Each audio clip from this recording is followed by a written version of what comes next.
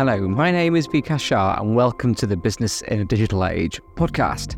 This podcast from Shoesmiths features interviews with changemakers, mold breakers, future leaders and other leading figures who show us what matters in the digital age.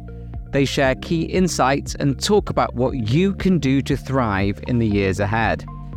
We explore what makes our guests tick and what they think will most transform our lives in the next few years. And importantly, what you can do about it. Today's guest is Adam Wagner. Susanna Reid from TV's Good Morning Britain calls him the barrister who kept the legal receipts. Put simply, Adam knows more about the COVID regulations which upended our lives from March 2020 than probably anybody else in the country. During the pandemic, he acted for the Good Law Project's challenge to the Metropolitan Police's refusal to investigate the Downing Street parties and two key judicial reviews of the hotel quarantine system. He regularly acts in politically sensitive public inquiries and inquests.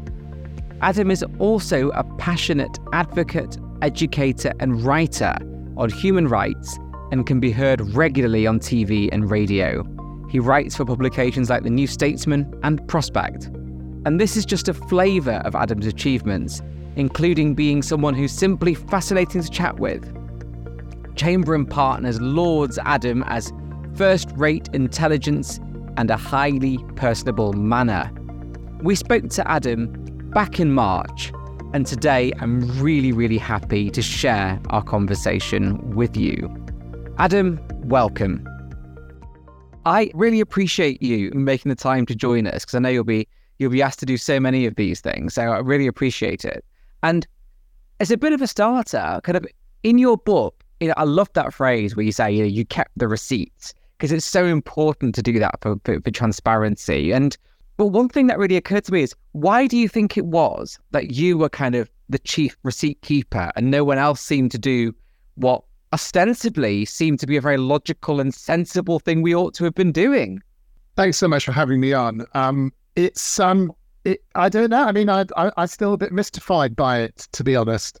My best answer is that I think of myself as a bit like the tortoise in the tortoise and the hare story.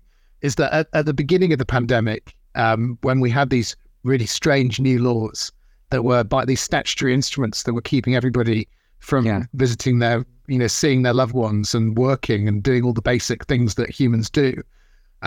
Lawyers were very interested in them, but by statutory instrument number 108, 2 years later, other lawyers had gone back to doing other law, and I was the only one who was sat, with my laptop at midnight on a Sunday evening, actually reading the new regulations. So, and I think, on a more seriously, as the pandemic was progressing, and I was keeping a spreadsheet of the regulations, things started to happen where it was necessary to look back at what happened at a particular period. And I think there was this sort of big psychological impetus to put things behind us and just look ahead at the next few hours and days, just to get through it.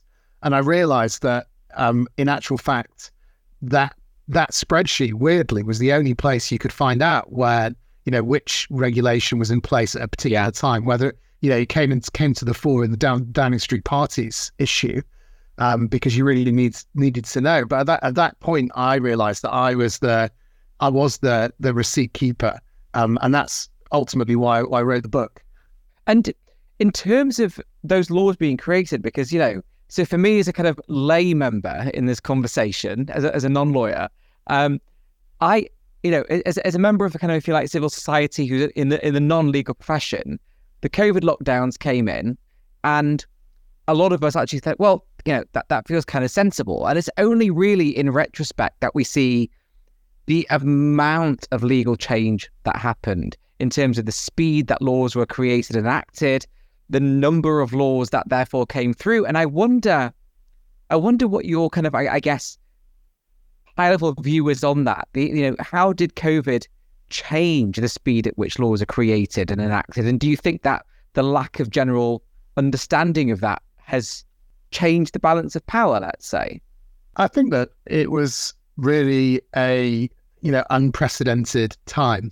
in terms of the way law was used. It was unprecedented for lots of reasons. And the book isn't saying that none of these laws were justified. I don't really take a strong view on that. I think that it's a much bigger question that will be looked at for years to come. And the whole world has to look at that. It's not just the UK that had these rules. It's pretty much the whole world to differing levels. And ultimately, COVID was a really dangerous virus, killed hundreds of thousands of people. So the idea that was sort of unjustified, I think is wrong. But in terms of the way laws were made, I'm just kind of startled. I remain startled by the fact that we went from a country where laws are made by Parliament, by quite complicated processes of scrutiny, to a country where that laws were being made by Matt Hancock signing his name on the end of a piece of paper. And if you read his book, there's a story about how he was working at one point in his treehouse in the back of his garden. He set up a little printer there, and he said his printer broke and he couldn't print the law, and therefore he couldn't sign the law. And because he couldn't sign the law, they couldn't bring in the law. And I think that just goes to show the sort of the strangeness and slight absurdity, but also the democratic risk, which is what the book's about, really, of lawmaking like that. And do you think, so now that we are, let's say, because I want to come to technology in a moment, but now that we are in inverted commas out of the COVID era, though, even with 4 jabs in the best way of the world, I still had it a couple of weeks ago, which wasn't fun. But even though we're now out of, let's say, the emergency part of the COVID era, how do we now introduce back in those relevant safeguards? How do we move that weight back to where it ought to be in terms of democratic process? Because it feels as if that particular genie is now somewhat out of the bottle. It is, and there are certain hangovers from the pandemic, which, I think actually that there was a sort of, it's a bit like Zoom. Zoom was coming anyway. Teams was coming anyway, but the pandemic accelerated. It was an accelerant. If you think about technology, and from a democracy is no different. It's a democratic culture can be turbocharged positively or negatively. And I think that there was a negative charge in the pandemic, that there was this idea that you can just basically give power to a small group of individuals and say, get on with it, and we'll just listen to what you say and we'll do it. And I think that is not a new thing. Autocratic societies have been much more common in human history than democracies, because it's a pretty natural way of running things. I think it's the wrong way of running things, but especially in emergencies, it's quite a natural way of running things. So I think that this theme of government by, of lawmaking by statutory instrument, by bypassing Parliament, was already there before the pandemic. Don't forget, Boris Johnson tried to shut down the Parliament for 5 weeks just before the pandemic started to avoid a Brexit vote. So, you can't get much more anti-democratic than that. And post-pandemic, I think really we need to, for lots of reasons, we need to back and understand what is valuable about democracy and why it's important, and not just go through the motions, not just have it as a sort of, yes, of course we have to be democratic, but you hear that a lot.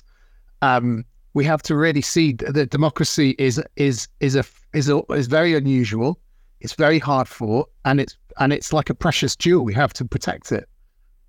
And this is where I've always been interested into how technology is going to play a role in this, because there's one camp where you could quite rightly say that, sunlight disinfects and technology provides that through transparency and so on. But then the other side would show that actually technology allows governments to kind of interfere and listen and monitor and control and influence in many, many different ways, which they perhaps couldn't. So the same suite of incredible tools can both be extremely beneficial and extremely harmful to democratic process and engagement.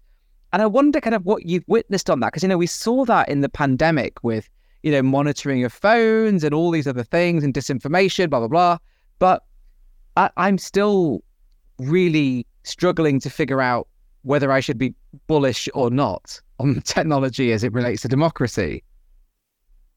It's they're huge questions, and I've always been pretty optimistic about technology because I'm a pretty techie person, and I've always, I remember when I was playing, when I was playing video games when I was 8 or 9 years old. I remember all the adults saying video games are going to basically end civilization and children.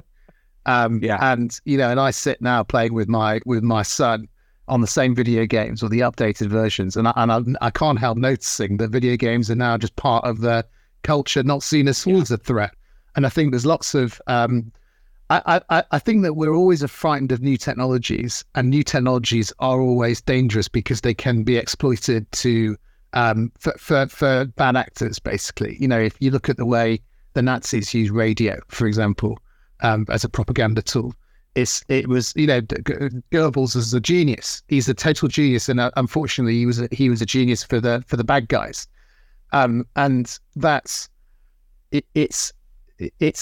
like, I think the responsibility of civilization is not to prevent technology; it's to like harness it and to control it.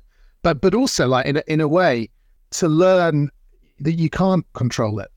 That's the thing. You can't, like, it's the idea that you can just sort of, like with radio or TV or the internet or social media, the idea that you can just sort of somehow control, like regulate it as out of danger, I think is wrong.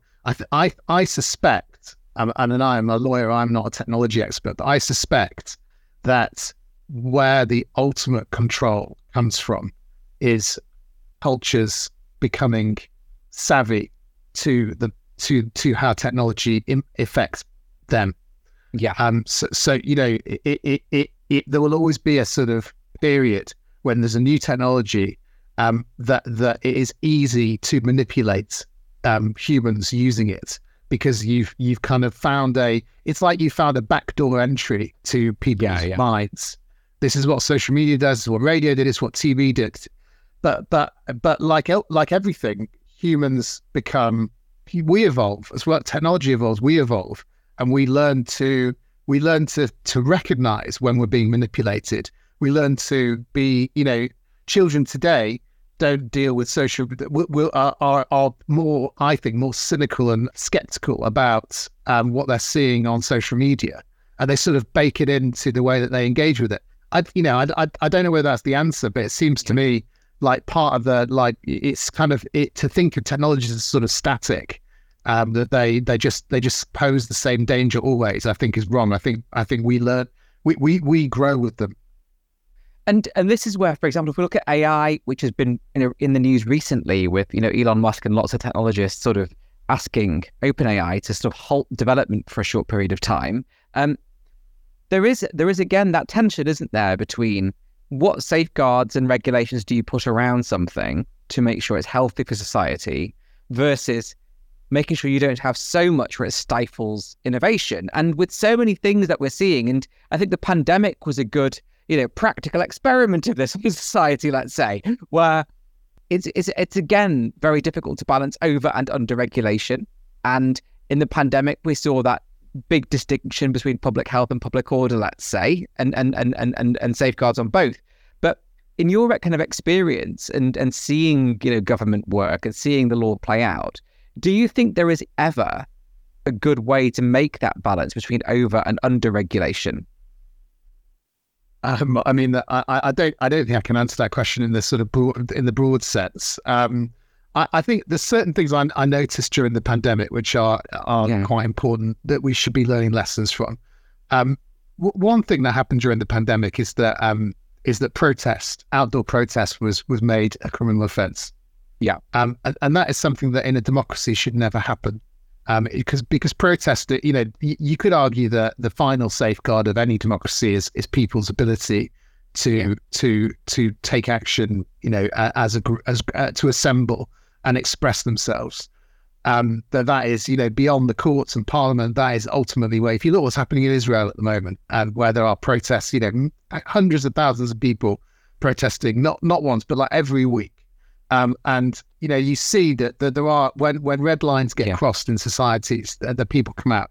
And I think Matt Hancock says in his book that he didn't include an exception for protests, for outdoor protests, because during the lockdowns because he didn't want people protesting against the lockdowns. And what that there's some quite serious implications for that, because it suggests that two things. First of all, what we probably would all suspect, which is that governments would quite like people not to object, not be allowed to object to what they're doing.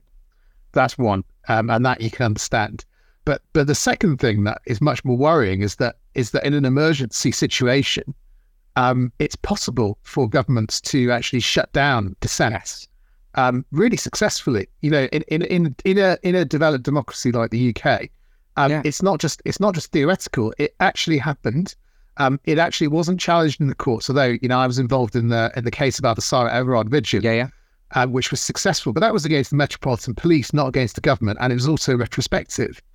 And I think that to me is should be a giant red siren that that the way that governments regulate societies is not always for the public good. It's sometimes for their own good. And they might, obviously they would see it as the public good, but I don't think from a democratic perspective that is for the public good. And so that kind of, I've answered a slightly different question, but I think that to me is a lesson about the sort of we need to be protected from governments as well as being protected from bad things that are happening in society. But the other thing which it really made me realise was the speed and number of laws that were enacted during the pandemic and the general lack of understanding amongst most people about how does law work.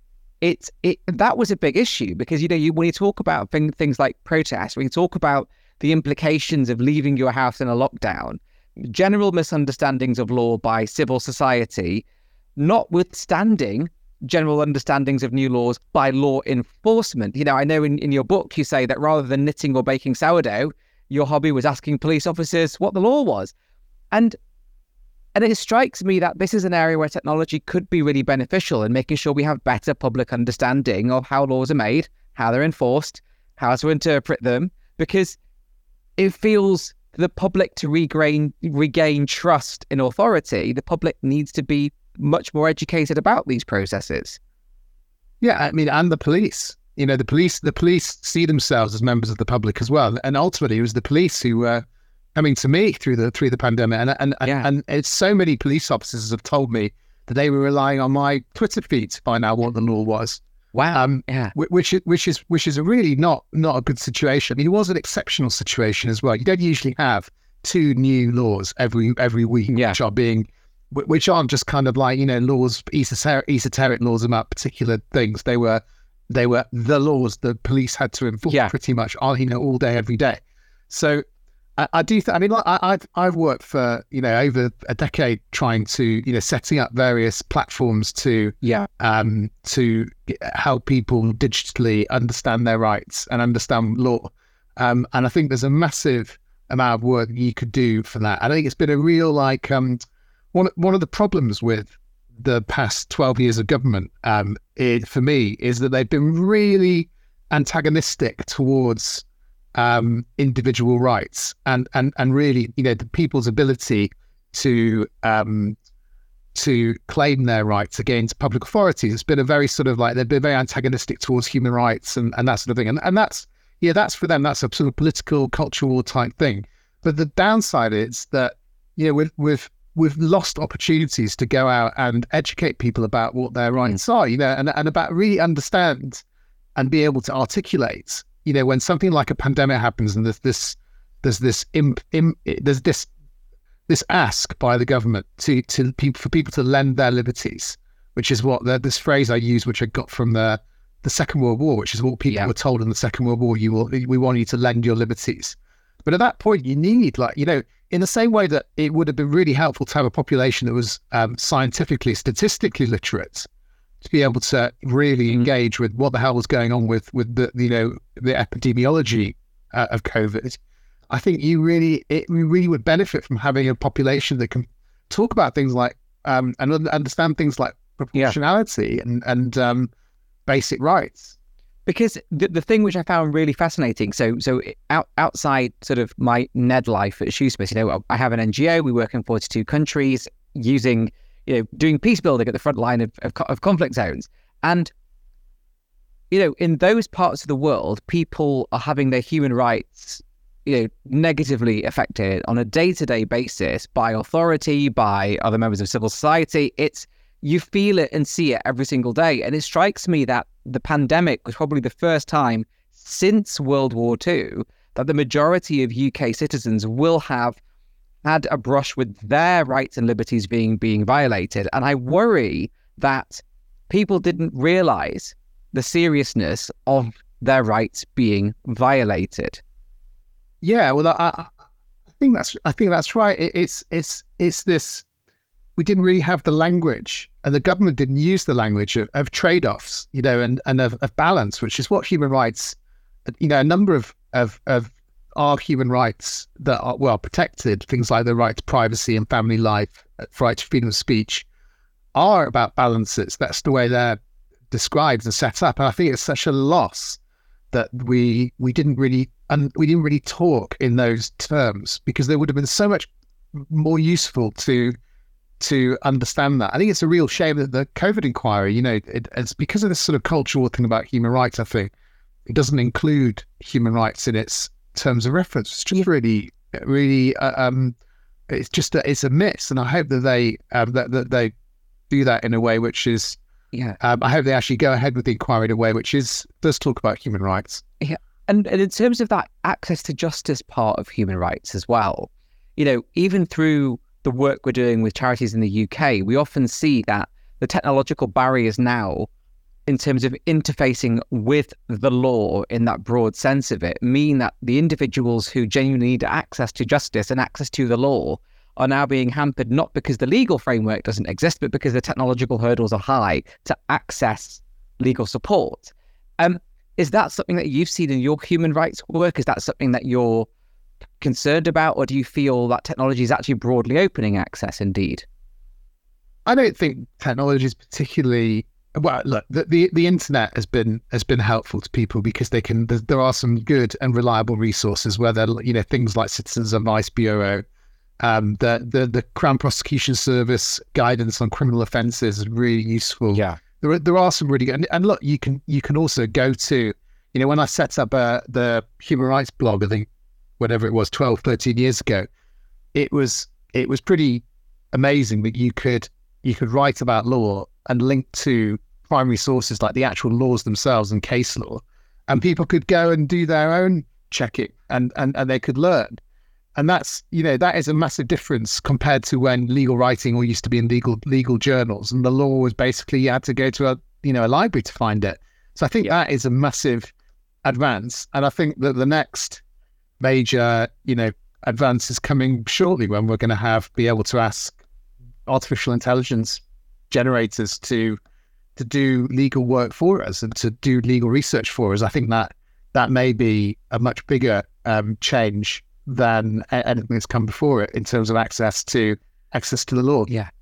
One of the interesting points, and again, it's something which we actually saw, not just through friends and colleagues and other businesses, was people misunderstanding what was a law versus what ought we to do when the government says this is guidance. And I wonder whether there is more than a semantic difference between the two in terms of how we as individuals should interpret them, and what you thought about how that was handled in terms of communication. I mean, it was a mess from the very start, and it was a mess that was obvious to everyone. Not obvious to everyone; it was certainly obvious to me.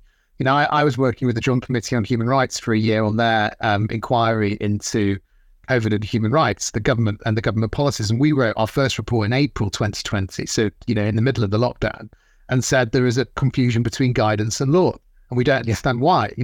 I tell the story in the book about how in the first week of the first lockdown, I stopped some police officers on the beat, and I said, I wanted to know what they thought they were up to, just as I was interested to know what they thought they were enforcing. And they said, well, we're enforcing the 4 rules. And I didn't really know. They said the Prime Minister's 4 rules. And I realised that must be the 4 things the Prime Minister has said in his opening speech. And he said, all right, well, for example, I've seen you on your bike now. If I see you later, I'll give you a fixed penalty notice. Yeah. I said, why? He said, well, because you're only allowed to out for exercise once.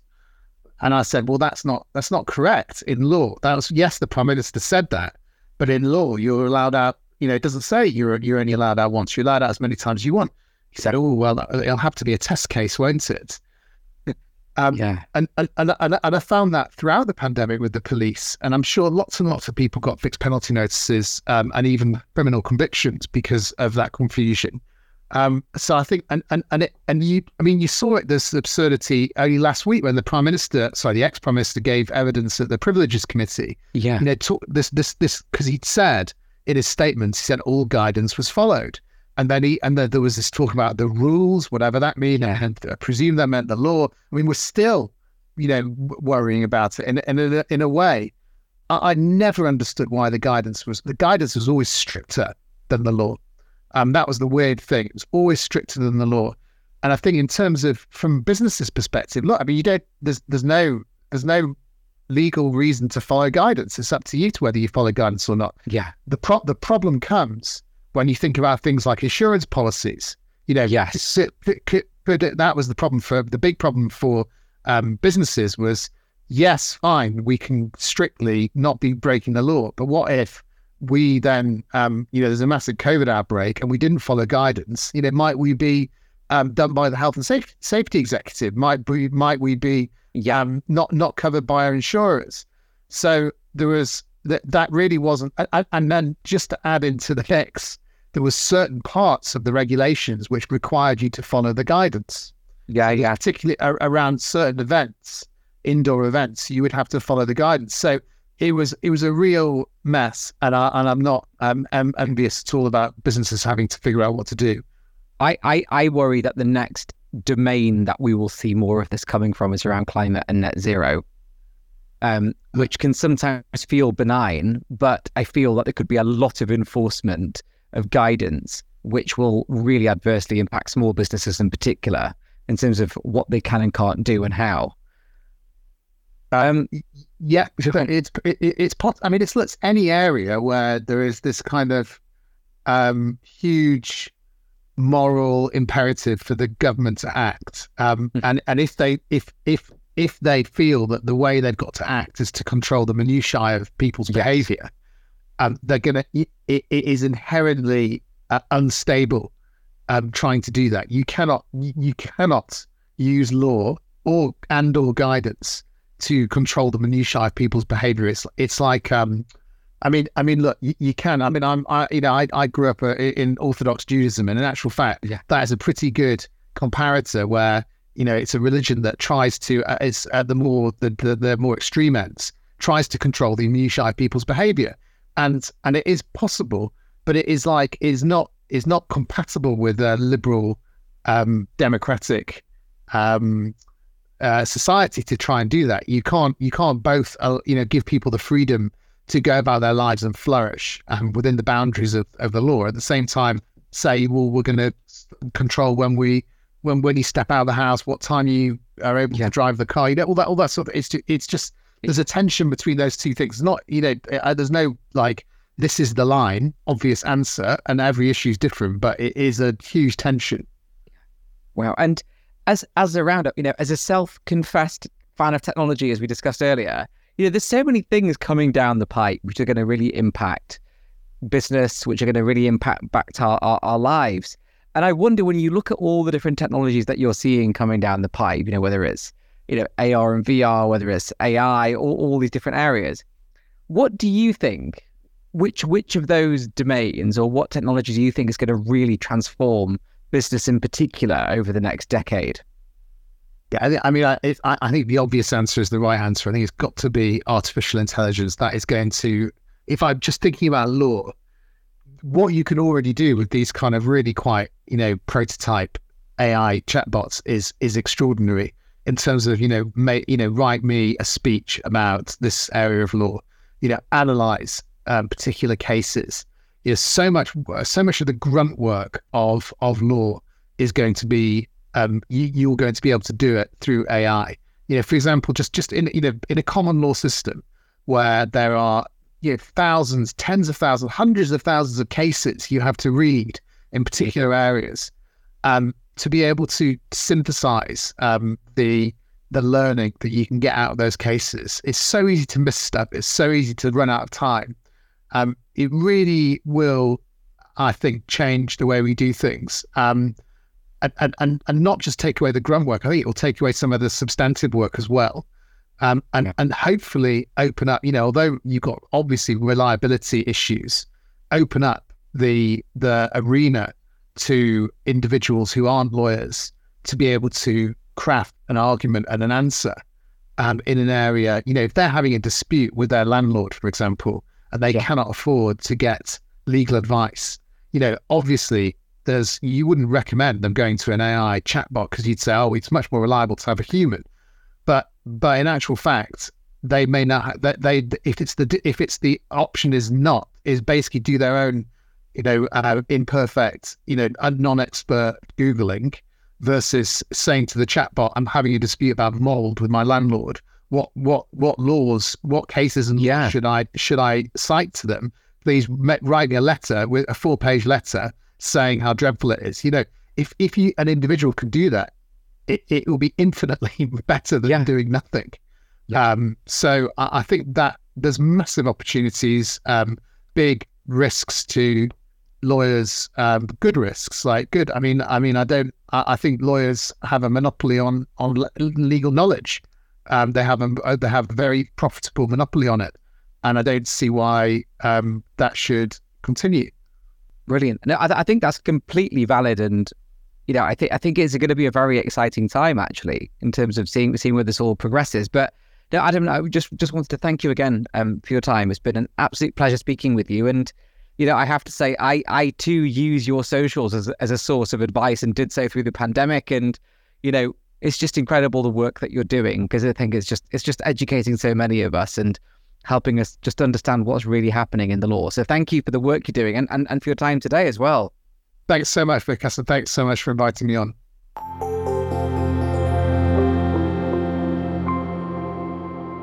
Well, that went far too quickly. I could have chatted to Adam for another hour, and even then, frankly, we would only have scratched the surface. Adam showed us how quickly change can happen, and if we're not careful, how the safeguards which have been developed over the years can be discarded almost on a whim. Whatever we do in life, every generation has duty to fight for democracy. It's more precious than we realise. And there's no doubt that things like the rule of law can feel like a nebulous concept at times, particularly in the context of business, but it matters. The US National Intelligence Council notes that democracies and open societies within the rule of law find it easier to cultivate the right environment for technology and innovation. The United Nations remind us that the rule of law provides the basis for commercial certainty and creates the foundation for long-term investment and growth, and also sustainable development for all of us. We ignore that rule and our laws at our peril. I was also surprised to learn that the Health Secretary had such difficulty signing off the new COVID regulations because his printer was broken. I mean, come on. So, on that cheery note, that's it for this edition of Business in a Digital Age. We hope that you enjoyed the podcast, and if you have any thoughts or feedback, do please get in touch. And if you are a lawyer or interested in the law or even studying the law, do check out our new book, Legal Practice in the Digital Age, written by my colleagues David Jackson, Tony Randall and Paul Caddy. It shows lawyers how they can embrace technological change, from taking people-centric approaches to technology and innovation to entrenching forward-thinking new mindsets into their firm's DNA. It contains case studies and practical tips to give firms the edge they need to stay competitive, to make changes, and to succeed in the future, rather than a lot of the scary doom-mongering we see out there. This is actually a book of hope. And as a reminder, you can subscribe to this podcast on the Shoesmiths website, on podcast networks, on Spotify, Apple Music, Amazon Music, or however you consume your podcast. Thanks so much for listening today, and we hope to see you again soon.